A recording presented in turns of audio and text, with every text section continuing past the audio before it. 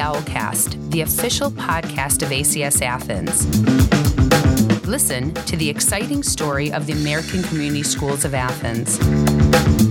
Check out what drives all the members of our international community of learners as we create the education of the future.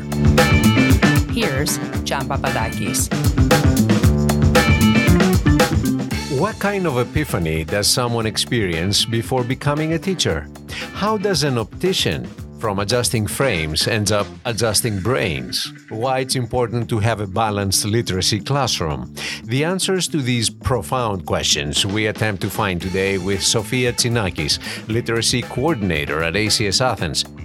A native of Houston, Texas, Ms. Tsinakis holds a Bachelor of Science in Psychology with a minor in Art Therapy from Lesley University in Cambridge, Massachusetts. She has earned a Master's in Elementary Education and a K-12 English Language Learners endorsement at Peabody College of Vanderbilt University. While teaching in Nashville, Tennessee, she was a finalist for the Teacher of the Year Award, recognized as a literacy leader by the District Director of Literacy, was interviewed and observed by the National Public Radio program Mindshift, and one of her guided reading lessons was filmed by the district as an example of exemplary reading instruction. Sofia Tsinakis arrived at ACS Athens in 2018 and transitioned in her capacity as Literacy Coordinator in 2020, through which she facilitates the development of an ongoing collaborative literacy learning culture that aligns reading and writing curriculums. With Ms. Tsinakis today, we discuss the vision of literacy in the elementary school of the late Steve Medeiros, growing into innovation through professional development, building a balanced literacy classroom, being a mentor, collaborator, and a coach at the same time, life in the digital realm and how it affects learning, the emerging trends in literacy, teaching poetry and use of graphic novels, reading critically and making sense of online content, sustainable development goals and literacy, and balance in a teacher's personal life and how that affects teaching.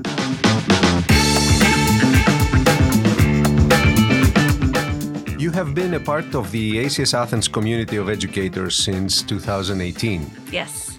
What path did you follow that led you to our classrooms? That is a great question, and it's not a binary answer. It's kind of a diverse path that got me I don't here. have any binary answers or questions.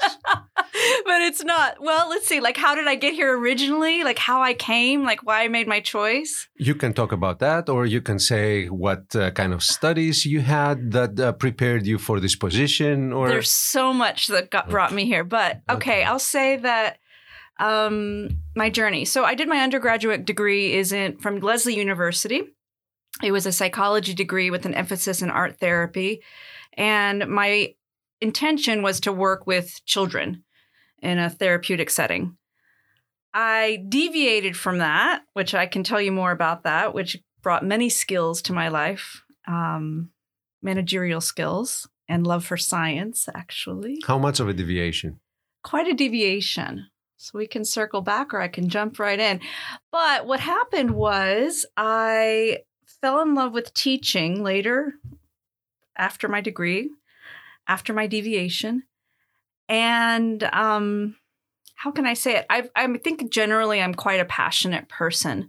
And I was in a different field, a different profession, and I loved it. But I didn't have that spark that I had the moment I saw myself helping a student learn how to read a word. And it was just by accident. It was with a friend of mine. Did you go letter by letter or did you do phonics? It was just like he was just stretching out the word. I wasn't even a teacher yet. He was just stretching out the word. And I was with a friend and we was with her son. And I felt this kind of charge of, oh my gosh, I want to be a teacher.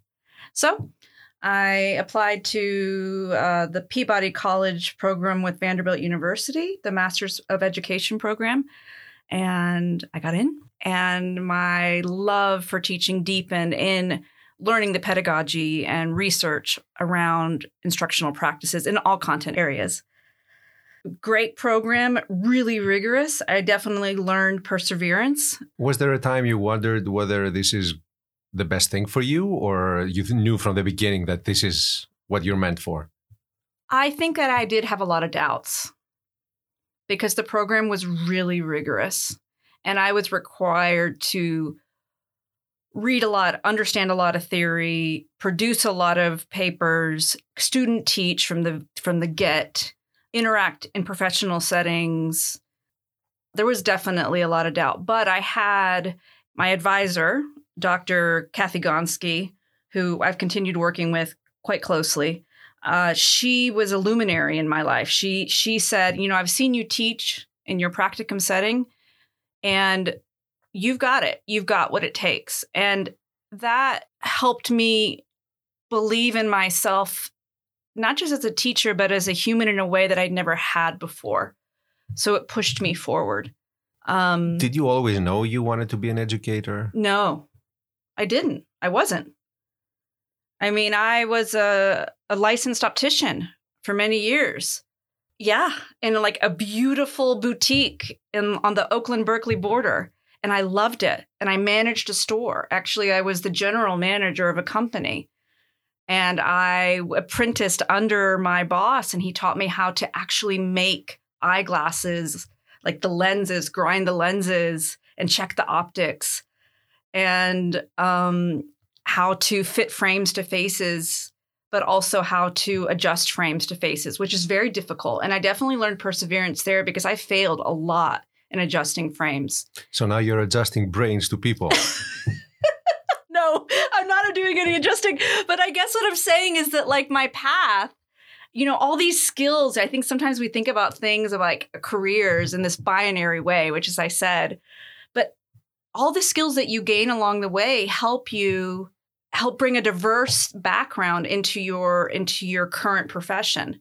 And so when I moved into teaching, all of those skills that I gained, and also I was working in Oakland, Berkeley. I'm not sure if you're familiar with the East Bay, California. This was 10, 15 years ago. Mm-hmm. And it was this area where you had this border where you have Berkeley, which was very elite. And then you had Oakland, which now is quite elite, but it wasn't so much so. So you had people from all walks of life coming in. So what did that do? That helped me learn how to differentiate. And how to get along with people from all different walks of life and really connect with them, which is what I definitely believe that's a skill I brought into my teaching and I hope into my current role. As far as like ACS, I've deviated so much there. Steve Medeiros recruited me and we had several conversations for several years. Where did you meet Steve Medeiros? I was thinking about the other day and I don't quite remember. I just remember the first time I met him. It was online. It was on Skype. Was it through the Teachers Fair? No, you know what? I think what it was I was in Nashville. I was at a great innovative school where I started my teaching practice. And I think after my first year, I reached out to ACS and I said eventually, because I knew I wanted to teach internationally eventually. I knew for sure. I first wanted to spend some time there at the school I was at because I was learning a lot from my literacy coach. I was doing a lot of work within the district. I was doing some active research with Dr. Kathy Gonski, and I ended up contributing to her current book. So there was a lot happening, but I knew I wanted to go international. And I knew I wanted to give back to my roots, my Greek roots, where my father has come from. So you're a second generation Greek American? Yes. So I was born in the United States. Yes. And my father was born here. And that's a whole other wonderful story about. Well, we'll get to it at some point. But what happened was, I believe, if I remember correctly, and I could be wrong, I wish we could ask him, but I believe I sent a letter to him and I said, I know I eventually want to work in an international school. I would like to be at ACS Athens. I've read the mission. I really like what's happening there. Not ready yet, but I would love to start a conversation. And so we did. And it was talking on Skype, time difference. It wasn't even that we were doing it was just a conversation about reading and writing. And this is the kind of professional I hope to be one day, this consummate professional. I mean, the passion and directness and the understanding of the nuts and bolts of being in the classroom, but also being a leader in a school, an innovative school. So we started the conversation, and he offered me a teaching position several times, and it just wasn't quite right because I didn't feel ready to leave. And eventually it felt very right. And there's another great story in between there, but I'll just keep going. He offered me the role and the teaching job, and I wish I had time to work with him. He had a vision for literacy in the elementary school that we talked about in my final interview before I came on board, and I remember it, and it's still like a guiding force for me in my current work. Well, you're forcing me to my next question because I wanted to ask you about the public elementary school you came from. Yes. You said it was innovative. It was. What kind of practices were, made it innovative from the ones that you were involved in? How important is innovation in a set or standard curriculum, if we're going to go a little bit more deep into it? And did you see any effect in the daily learning of the students? Yes, and yes. Well, so I entered a school that was in East Nashville, which again is like a very interesting community because it was a community that was of a lower socioeconomic status. But then there was an infiltration it was being gentrified, quite frankly. And so there was an infiltration of many kids that came from homes of musicians, famous musicians. So for example, in one of my classrooms, I had Taylor Swift's drummer, right? And so that was normal practice. But then we also had kids coming in from Central and South America. So we had a very huge ELL population. So we had a real mix in our school. And the school had a strong belief around balanced literacy practices. And to have a balanced literacy classroom, you really have to help your teachers to see their day in a very dimensional way. So each day, you have a schedule, but then each day you may have different components of your literacy practice plugged into your schedule. And it requires very flexible thinking and deeper understanding of pedagogy and research to then be able to translate that into the classroom with your teaching. So basically the idea where we were innovative is that our teachers, we were asked to do a lot of professional development. And like our school here, we were reading a lot. We were having a lot of book clubs around the teacher resource books. We were modeling each other's classrooms. We were videotaping. We were doing a lot. And all of this helped us grow our practices very quickly. And we were also doing a lot of co-teaching and co-planning. How about here? You came here as a first grader. First grade teacher. First grade teacher. There is a part of me that is a first grader. And a fifth grade And then teacher. I moved into fifth grade, yeah. So how did the innovative practices found fertile ground in your daily teaching?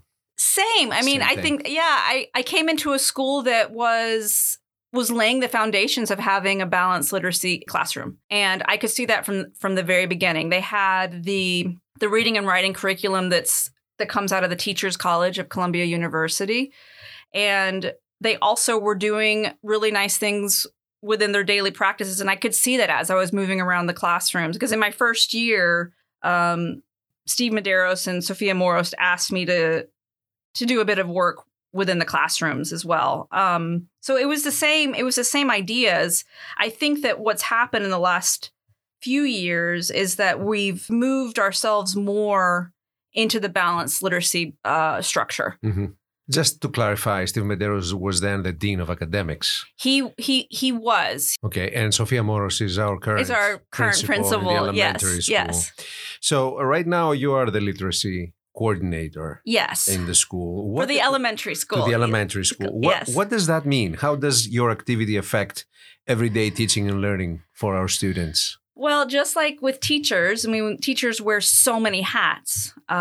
It's hats that not everyone is maybe aware of unless you're on the front lines of teaching. It's similar. I wear a lot of different hats. So my hats include structuring the PJ through 5th grade literacy curriculum, to also supporting literacy practices, foundational practices, and growth of our teachers through internal professional development and also through coaching in classrooms.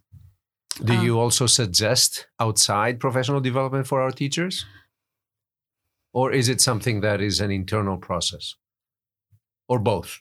I think I do. I would like to move in that direction. I think it needs to be timed correctly. Mm-hmm. Right now, our teachers are taking on a lot. And even as like a division team, we have the elementary school division team, and we are continuing to revise the scope and sequences that are vertically aligned across all from PJ all the way through 5th grade. So there's been a lot that has elevated their teaching practices.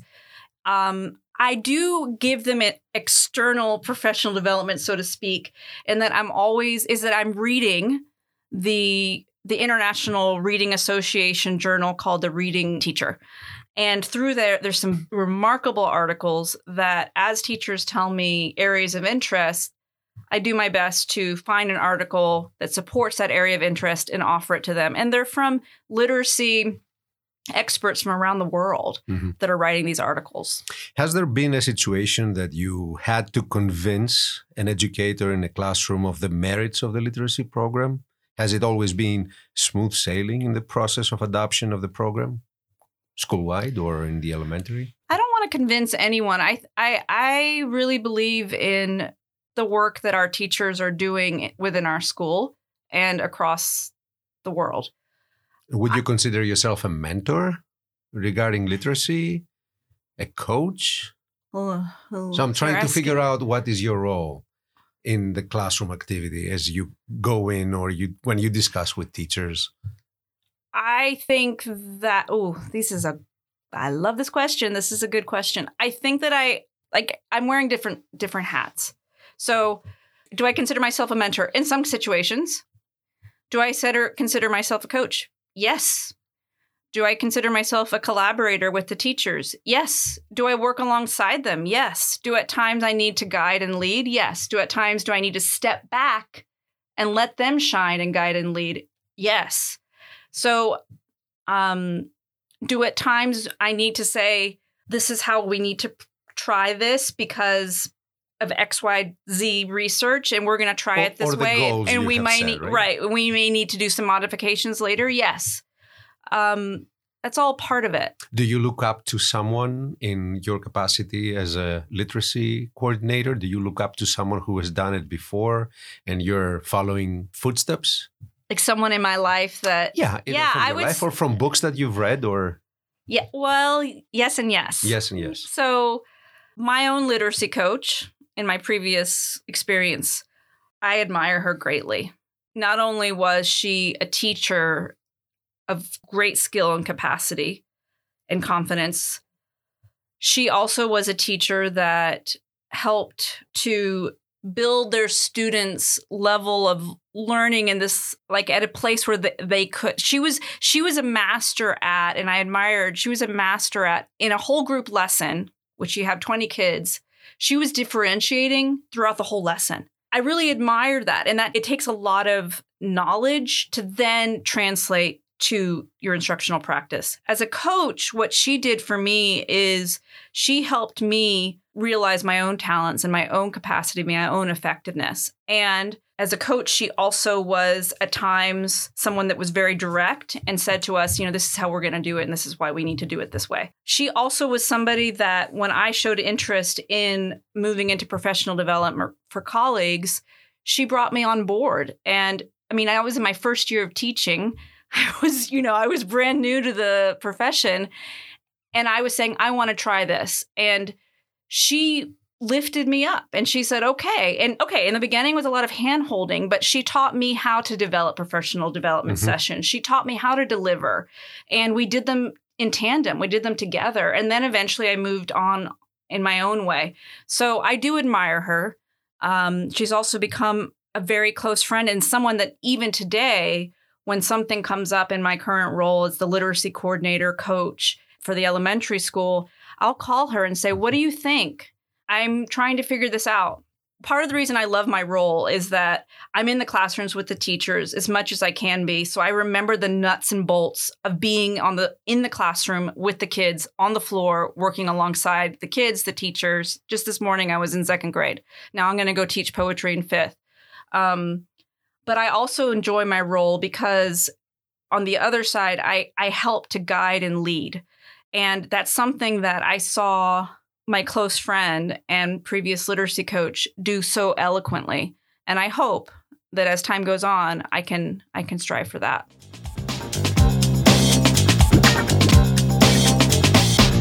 You are listening to the Owlcast, the official podcast of ACS Athens.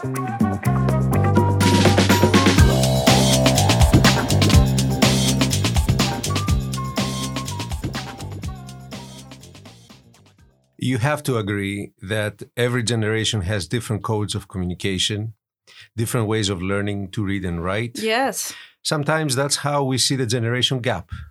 Sure. By how well we understand the young people. Agreed. Does our children's digital life, especially nowadays, create a more or less conducive foundation for literacy? How do you think their involvement with social media and digital classrooms affect their learning? I think it's all part of it. I think that, it's always evolving. I mean, that our instructional practices need to always evolve. So what worked even, let's say 2 years ago in my classroom and how I'm going to teach a 5th grade unit about writing argumentative essays would be different now. It would be different now.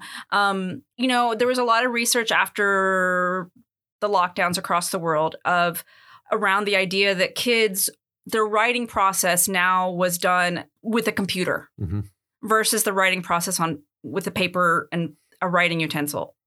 And there was a lot of conversation around, oh my gosh, they can no longer write. And so what my opinion about that, my humble opinion, is no, they can. It's just that instead of saying the only way to write is with paper and pencil, we have to say there's 2 ways we need to help our kids right now. We need to show them the writing process, which is going to be different with the paper and pencil. Your revision's going to be different. You're going to go back. You're going to cross out. You're going to maybe have Post-its to show where you're going to add on. The way that you structure it is it's going to have a different rhythm. You're going to reread it differently. Where on computer, it's the same writing process of drafting, revising, editing, but it's going to look different. You're going to highlight. You're going to copy paste. You're going to move it down. So the brain has to be able to learn both skills. If we really want our kids to be ready for the world, we have to help them learn how to, I'm using writing as an example, write in both ways, in both fashions. You can also take that to social media. So there's 2 big things that are coming out right now in the world of literacy across the world, and that's the teaching of poetry, and that's in the use of graphic novels. Graphic novels are incredible because why are they incredible? They're not comics. What graphic novels allow us to do is it allows us to, as a reader, to take a text, but also take an image and synthesize and read across and synthesize in a particular manner to understand the meaning of the text. And it can be around very complex issues like the Civil War, for example. What the research has shown us is that if we teach our children how to read graphic novels, they take that knowledge and it can help them in reading information on a screen and synthesizing information on a screen. It can also help them with reading data, reading charts, reading pie graphs, reading bar graphs. All of that comes together. And moreover, in teaching literacy and teaching how to read critically, really critically, that helps us move into students reading online and knowing, wait, does this make sense? Wait, does this connect to what? So really reading critically and which is very important in the digital age, as you know, because this is your area of expertise. So you really see a shift in literacy paradigms from what you're telling me. I guess I see that they're evolving. I'm not sure if it's a shift or if it's an involvement and like keeping up. Well, I guess I see it. This is the same meaning. Yeah. I mean, you're shifting, you're going to a different level, you're evolving, but there is a change. There's a change, but there's also constants. Like there's certain constants. Like Right. for example, like if I'm going to teach interactive writing, it's an instructional practice in which you're sharing, quote, the pen with the student. Maybe in the past, we would have just used a marker and a whiteboard. Now, maybe we're going to use, the student's going to come up and they're going to write a word using the keyboard, or maybe they're going to use the smartboard. I mean, there's so many different things you can do there. Or in the past, we were doing, which we're still doing, interactive read-alouds, where you're using books and you're teaching comprehension skills through read-alouds, but interactive read-alouds, where if you're really choosing, I'm going to work on prediction, where students are using the text and the stories, the text and the storyline, how it's evolving, and the illustrations to predict what's going to happen next. But that same concept, that same idea of comprehension and prediction is now being shifted over to video alouds, where you're taking video alouds, and I've tried this in a 5th grade classroom last year, where you're taking video alouds, you're taking a short flick, maybe 5 minutes, and maybe without words even, and it has a storyline where the students have to still predict at a certain point if you stop the video. Okay, so this is happening and this is happening. That's so interesting. Isn't it? So it's like I have this actual image of like things are just kind of running alongside each other. And you have your like foundations, and then it's thinking, okay, how I have my foundational beliefs around literacy instruction or methodology and research and a critical eye to how it's all taught. But then there's no reason that doesn't link to technology. Mm-hmm. It's just adding on another tool. It's just adding on another piece, another component. So this begs the question, how does literacy affect children's critical thinking? Everything. I mean, it undergirds everything. If you teach a student how to read a text critically, a book, a chapter book, critically, really critically. So what did I just learn? What's going on with the character? From the age of JK, when the teachers are doing the reading for the students into kindergarten, where the students are starting to read, and all the way up through 5th, imagine how that undergirds them then reading a contextual math word problem. Mm-hmm. They need to read it critically. They have to learn those skills. So literacy undergirds everything. As a school, we have been very involved in promoting sustainability through the adoption in our curriculum of the United Nations Sustainable Development Goals. How have you and your colleagues embraced these goals through the scope of the literacy curriculum? Yes. So in my year in 5th grade, the 1 year I was in 5th grade, my curriculum partner was Laura Colinzes, and she and I worked really closely to integrate the SDGs into our curriculum. We were not the only team that did that. I would say all the other grade levels were doing it as well. And I think an easy way to like think about it is, for example, one genre that we teach in writing is opinion writing, or in 5th grade, argument writing. It's very easy to ask the students to research about a sustainable goal, gender equality, to research it, which we're teaching them in reading, by the way, and then write about it and their opinion about it, and then taking it into advocacy. The 5th grade team has taken it much further now. They're doing some really deep integration of the SDGs. In 3rd grade, there's been some nice integration of the SDGs, and even thinking about our mission of improving life and living on the planet. Mm-hmm. They've integrated that into their writing units. Yes. Well, it's striking that every one of the SDGs, they involve, first of all, human rights. Yes. And literacy is up there on the top as one of the SDGs. What is striking to me is that it is so easy to go into a conversation with a student for either one of the 17 goals. I mean, it strikes a chord with each one of the students, no matter their age. If you want to go to the elementary school and talk about the environment, if you go to the high school, like the other day, we had a discussion about human rights with the chairperson of the Human Rights Committee of the UN, and the kids were right there asking questions about each one of the SDGs. Yeah.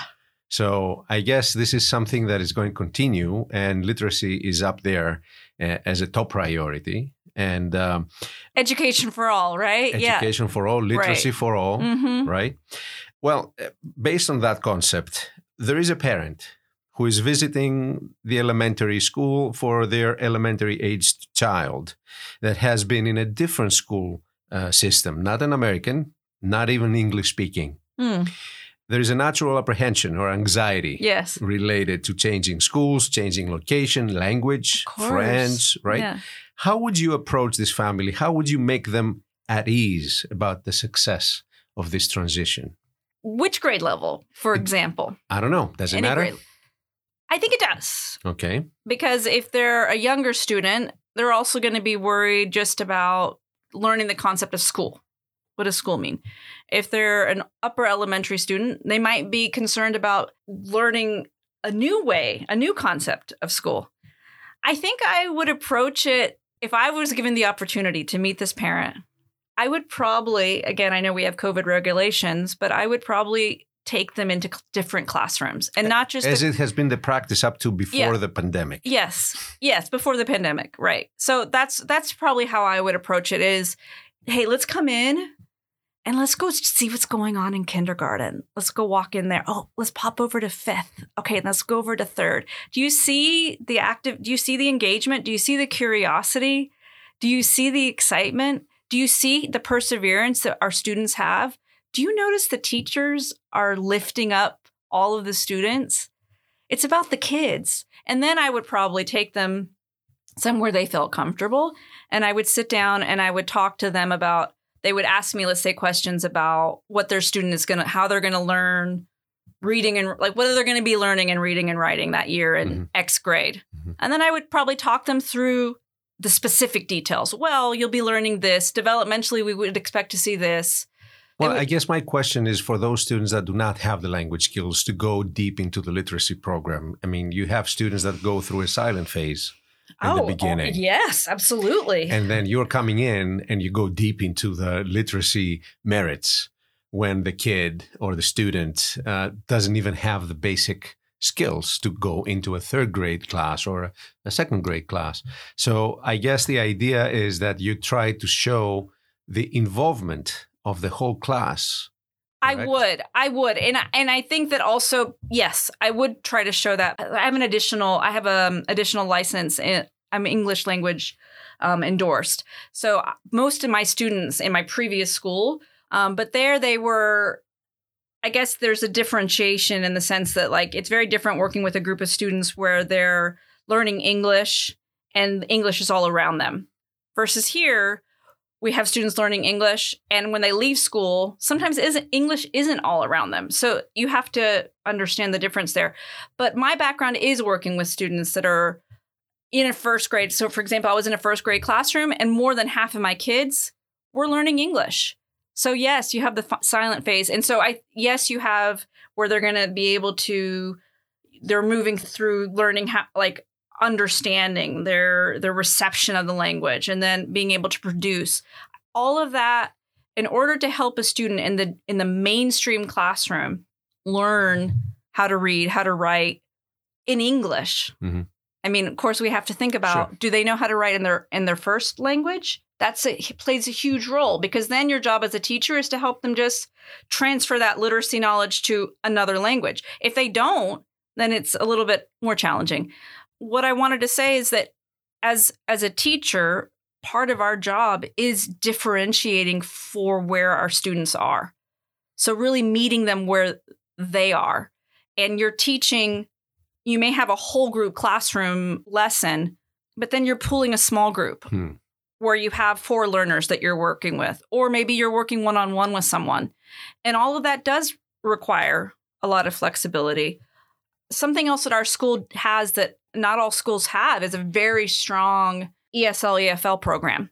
Last year, I worked very much with them around, okay, let's align our scope and sequences of what we're doing in the general classroom to the scope and sequences of what you're doing in the ESL, EFL classrooms. So now we're very aligned. So the idea is that as students transition out of those classrooms, the EFL, ESL classrooms, that they're going to be able to move right into the general classroom. Mm-hmm.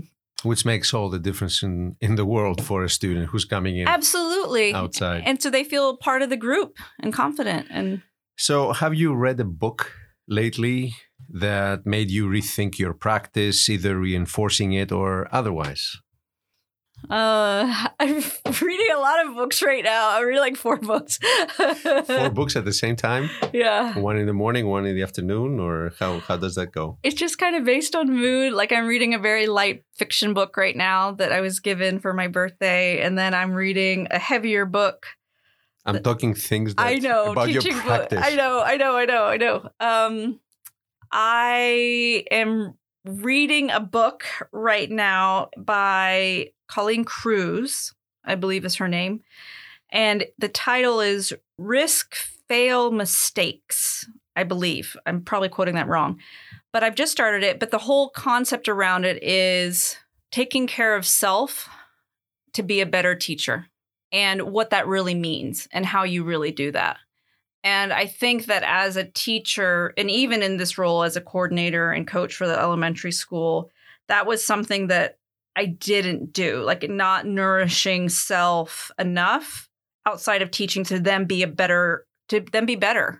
And so it's a practice that I think a lot of us as educators, I'm not sure, but I imagine you're guilty of it as well, of not maintaining balance. Because with teaching, we give it our all. We do. It's a passion. And so we give everything, and then we're not balanced in our personal lives enough.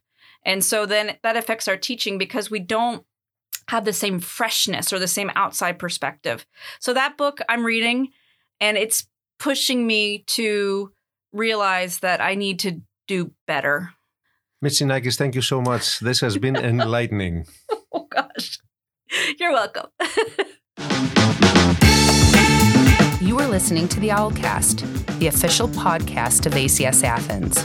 Make sure you subscribe to the Owlcast on Google Podcast, Spotify, and Apple Podcasts. This has been a production of the ACS Athens Media Studio.